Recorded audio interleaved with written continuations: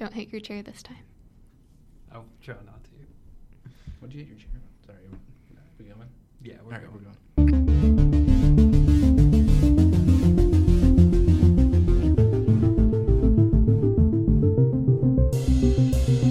Hello there and welcome to Access Louisville, a podcast of Louisville Business First. I'm David Mann, a reporter here at Louisville Business First. And with me today is Haley Cawthon. Hi there. And Chris Larson. How's it going? All right. Each week we are going to bring you the latest in news and sharp opinions on this city we love, Louisville, Kentucky. This week we're going to be talking about the city's struggle for tech talent, as well as the restaurant business and how well it wields PR. But first, let's get to know our host with a difficult and probing question that has only one right answer. Guys, you're both transplants to this town, and you can tell us where you're from. But if you were to pick one Louisville neighborhood to live in, price is not a factor, availability is not a factor, you don't have to hire movers or anything like that. What neighborhood would it be, and why? And Chris, I'll go to you first. Yeah, I would actually want to live in certain parts of Old Louisville. Some of those houses are just incredible.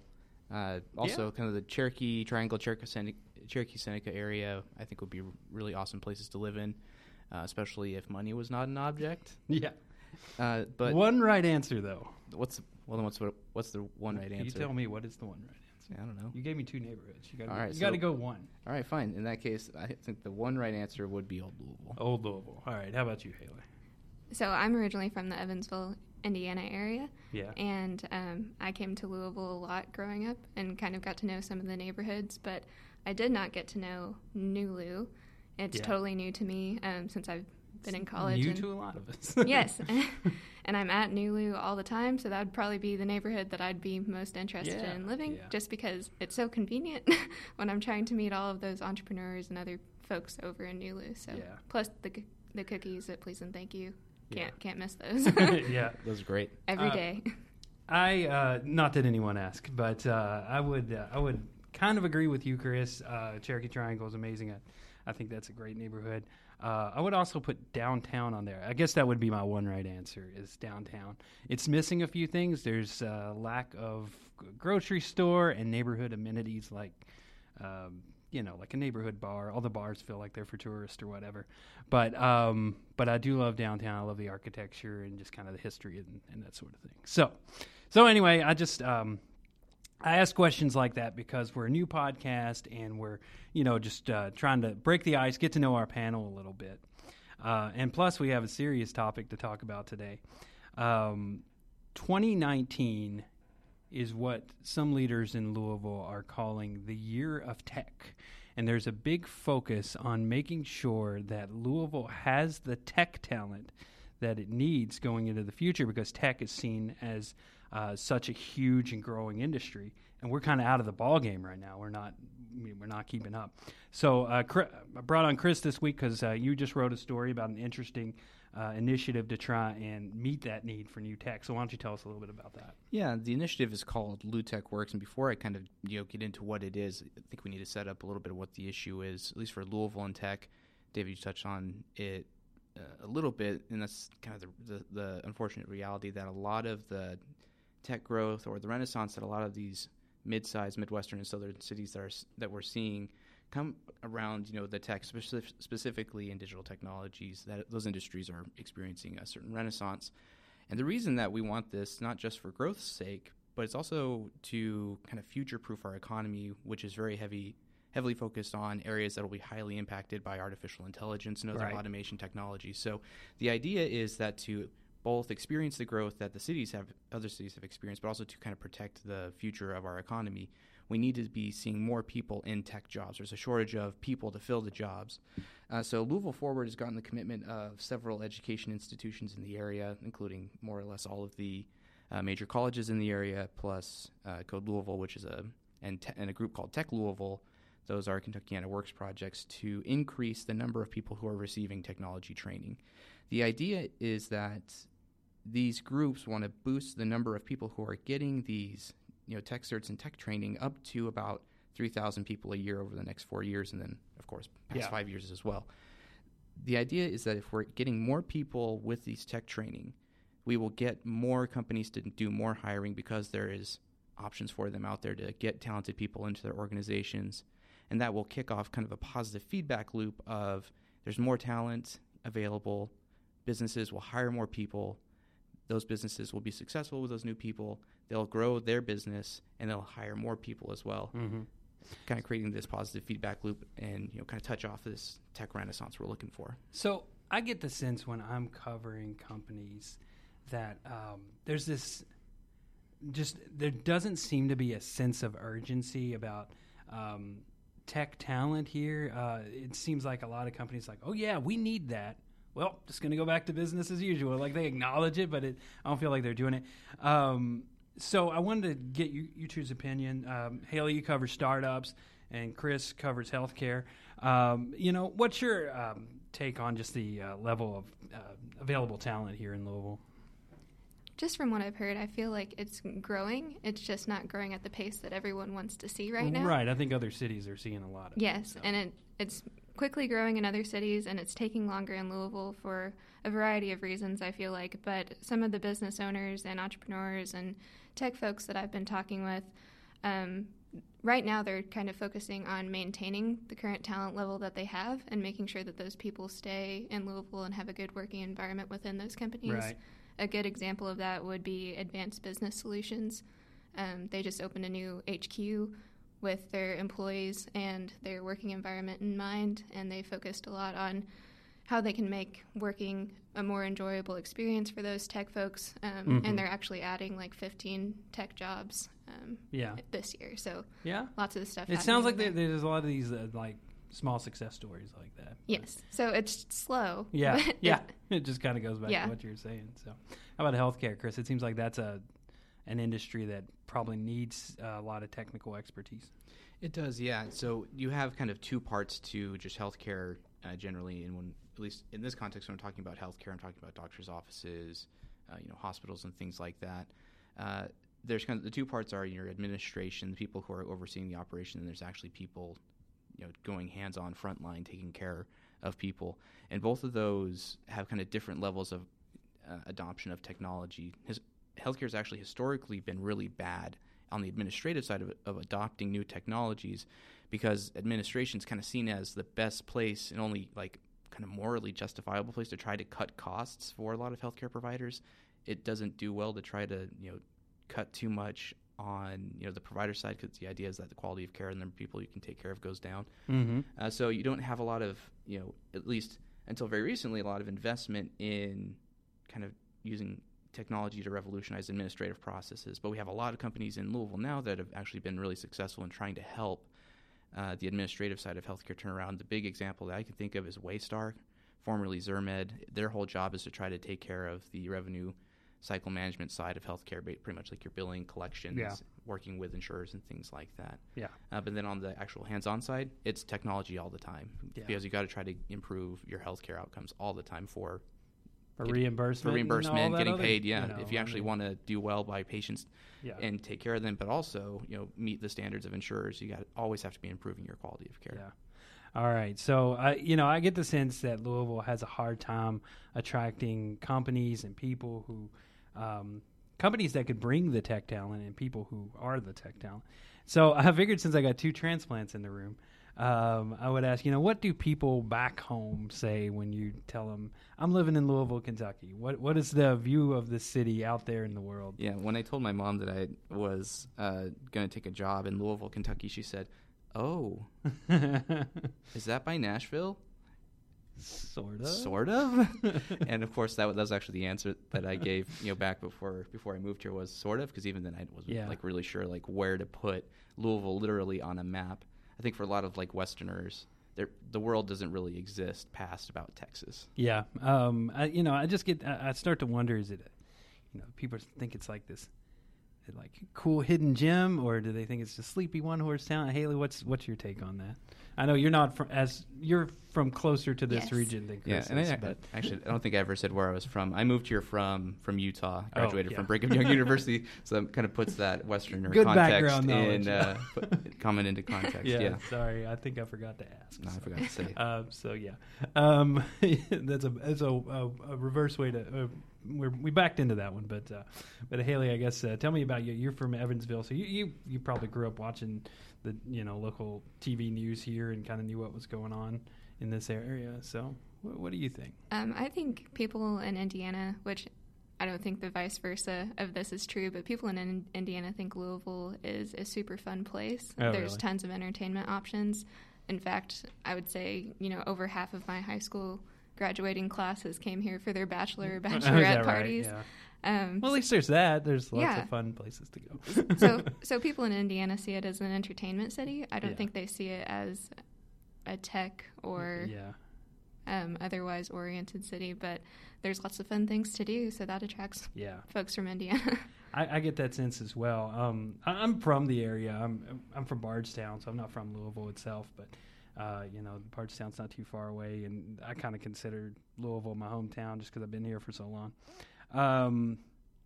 But I kind of get the sense when I'm talking to people who aren't from here that some people see it as this town that has a party once a year at Derby, and other people kind of see us like, oh, this is this hidden gem, kind of a hipster place or whatever. But I don't know what that does to our image when we're trying to attract companies here, and if people think, does Louisville even come to mind? So I guess that's something I've always kind of wondered about. Yeah, and I thought that, at least from where I'm coming from, out west, Utah is a lot closer to the big innovation hubs on the coast, like San Francisco, Seattle, anything that has to do with big business.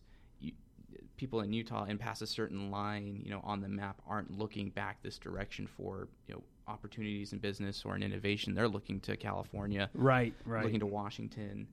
So at least for me, there's enough of a pull, enough gravity to pull there that could have, at least for my career as a journalist, it could have pulled me towards the other coast.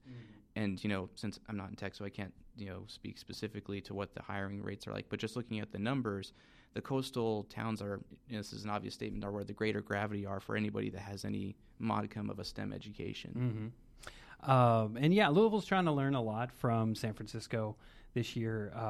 The GLI trip, which is this annual trip where GLI folks go and try and learn different new practices from different cities. They went to Denver last year. I think it was Nashville the year before that. This year they're going to San Francisco because it's the year of tech. And of course, San Francisco is seen as this beacon on the hill when it comes to technology. Just a lot of, that's where the place to be. So I can imagine it's hard to convince technology startups or whatever to be here in Louisville when San Francisco is the obvious place to be, and even places closer, Nashville or even Columbus, Ohio. I think I mentioned Columbus on the last podcast. I must be in love with Columbus, Ohio, but a lot of startups go there. So I feel like we're lagging behind some of these, even the regional competitors, and definitely national competitors like San Francisco.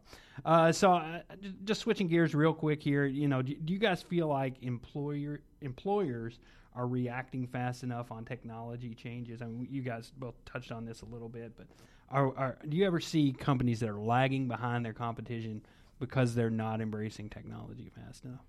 So I cover healthcare and higher education. So starting with higher education, the answer is definitely yes. Universities, especially the land grant based or other publicly funded universities, are large, administratively complex animals, and they, on the administrative side, again, the focus isn't necessarily on how best to run a university. It's how best to educate students, how best to support research, how best to foster and grow other parts of the university, like a sports program. So oftentimes investment in administration isn't always great. Again, pointing to an example of where this is kind of changing a little bit is a group called the Learning House and Capture Higher Ed. They're kind of related companies that help kind of take care of some of that administrative burden for some colleges. And then again, on healthcare, it's a highly regulated world, and the pace of innovation in healthcare is really slow. I mean, since it's so highly regulated, you can expect things like new drugs or new treatments to take at least a decade to get from idea to market. Yeah, that's a different industry. How about you, Haley? Do you got anything to add to that? So I don't think any employers or any industry necessarily is responding fast enough to the growth in tech. Yeah, it's happening too quickly for people to catch up with. Even in our own industry, print media and digital media, we're having a hard time. Hey, we're sitting here doing this. We're sitting here doing a podcast, but see, when did podcasts start coming around? And we're just now doing this in 2019. So I don't think anyone. For the record, this is our second podcast. Yes, for the record. First one didn't go so well. So. But yeah, I think everyone is slow to adapt, and I think the way to combat that a little bit is to actually have folks that are employed by certain companies or certain industries that are searching for innovation in tech, like Humana and their blockchain program was really interesting to hear about, because they're actually looking for ways that blockchain can be utilized within healthcare.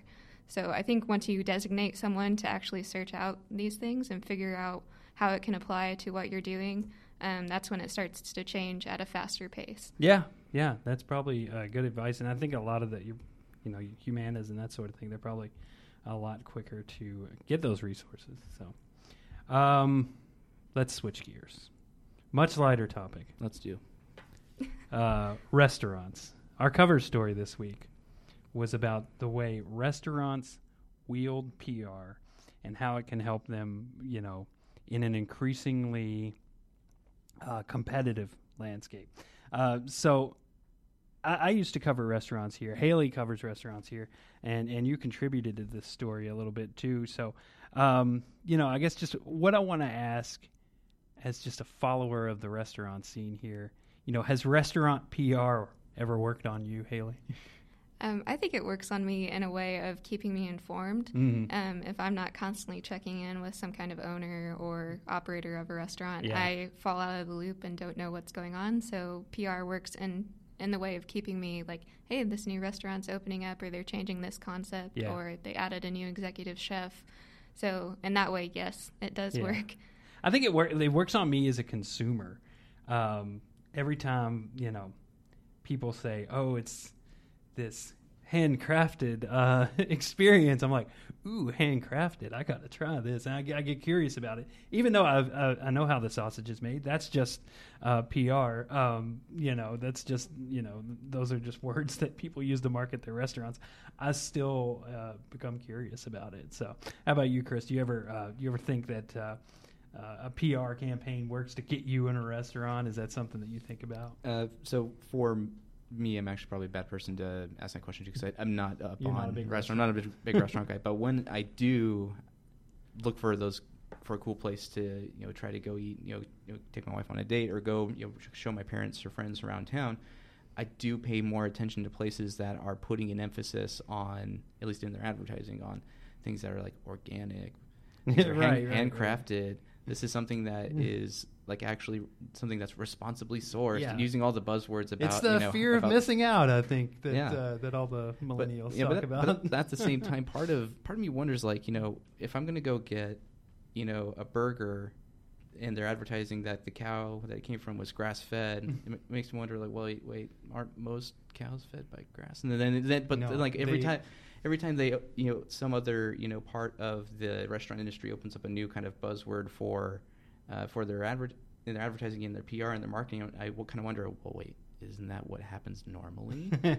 Well, you would think so. But what I learned when I was a restaurant reporter is a lot of cows are fed corn so they get bigger, so that they can, so that the farmer can get more meat out of them. So a grass-fed cow is more natural, because that's what a cow would normally eat.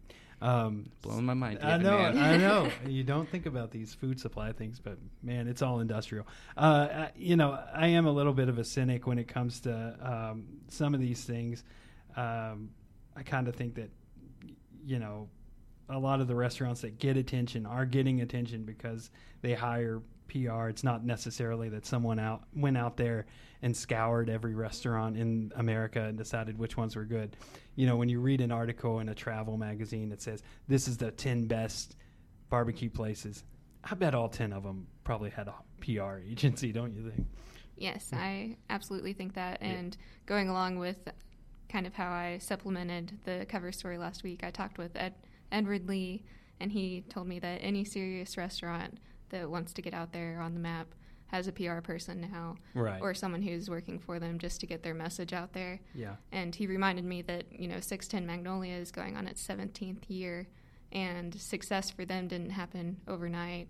And it's still something that they built by one customer at a time coming in, trying their food, and realizing, hey, this is awesome, telling their friends, writing an article about that, developing it that way. And I really, kind of to backpedal just a little bit, I really shouldn't, and I don't, fault restaurants or people who own restaurants for trying to make the most out of this business opportunity that they're undertaking. Right. It's, just for the sake of playing the game to win, to do well, to make money, to bring a great product to customers, you have to get those customers in the door in the first place. How are you going to do that?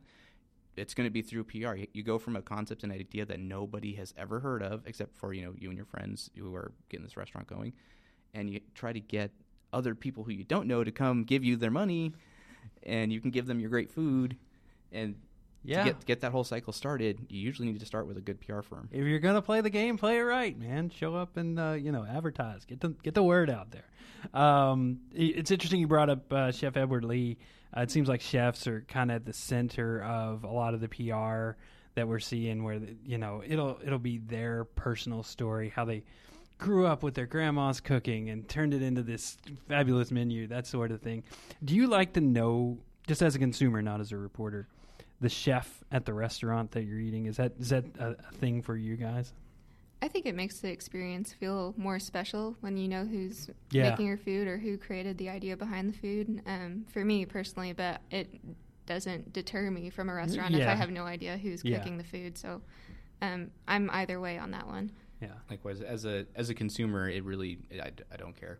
But as a reporter and as a storyteller, as someone who is as my daily employment in writing stories, being able to learn about the background on this facet of a community is always interesting. There's always a radio program or a social media kind of focused short video about the background of some particular chef, and hearing about how they crafted their dish, where it came from, the cultural roots behind it, the inspiration, but also the personal journey that the person had to get this famous restaurant. It's always interesting. It's always a great a winning story. Purposes, it is. And I fall for it so hard that I'll go to a restaurant, I'll order a sandwich and it has pickles on it. I don't like pickles, but I will say that chef decided this sandwich should have pickles, and I want to know what his artistic vision was and taste this thing with the pickles. And then, of course, I eat it, and I'm like, oh, that was gross. I didn't like that. So anyway, just another one. We started talking about artisanal and crafted food. What's your favorite adjective so far, Haley, that restaurateurs are using to describe their food? So I think there's been kind of a transition here in Louisville based on the competitive market for restaurants. I think they're trending away from more of these words that you're seeing all the time, whether it's artisanal or fine dining. They're moving more towards a transition of accessible, affordable, something that you can feel comfortable with in addition to trying something new, just because they're trying to get the people in there that wouldn't necessarily go into that restaurant just because they're afraid that they wouldn't like the food and they'd have to pay $200 for a meal. Well, now they're talking my language. So there's definitely a big shift that I think is happening. I've seen it in 3 different restaurants so far that I've been writing about. What are the 3? Do you remember off the top of your head? So one of them was the transition to steak and bourbon over in Westport Village. Yeah. And the chef used those words all the time: accessible, affordable, approachable, making their menu more family-friendly, more consumer-friendly, and not necessarily a fine dining or unique experience. It was formerly Artisano, I think, and now it's called Steak and Bourbon. Is that open yet? Yes. Okay. It is open. And they've been using that phrase. That's interesting that they would use it on a place called Steak and Bourbon. I would think that that's a high-end place. But well, it's sort of high-end.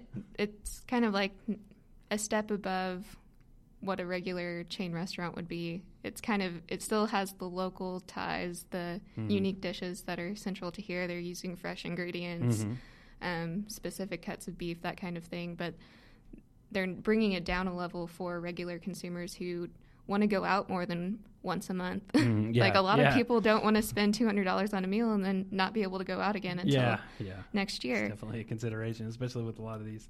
Another one of those restaurants I was thinking of, I just talked with Chef Paul Sant of the Seelbach. He is now over Gatsby's on 4th. Yeah. And so I talked to them briefly just about why they closed the Oak Room, which is one of Louisville's only 4-star, 5-star fine dining experiences. And they also use those words. We want it to be welcoming for people to come in off the street and feel like they can eat here and not feel like they have to put on a 3-piece suit. The way I understand it, fine dining is going away. Yes. I wrote a story, it was before you started here, about a place called Corbett's, which was out on the East End. And I know that, I talked to the chef there, and he told me at the time that fine dining just, it isn't the draw anymore. People just want something more casual, it sounds like. They want something more casual. They want something less time-consuming. Right. They don't want to spend 3 hours waiting for 5 courses to come out. 5 courses can take a long time. So. Yes.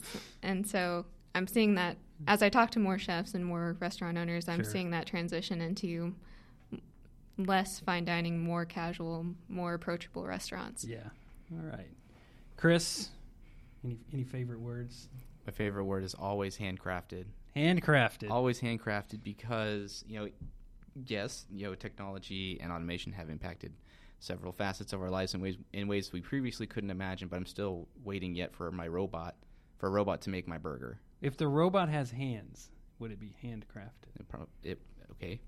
Touche, David, man. How would you find that out, though, if something is actually handcrafted? It's not like they're going to let you back in the kitchen to watch them, Yeah, no, I get what you're saying, but the safest assumption right now is that the food industry is still looking at, having people make their food. It's a lot easier to try to pay, a chef a barely competitive wage than it is to try to invest in a hundreds of thousands of dollar robot to make the food. That's a good point. I don't know. It goes back to the tech discussion we were having.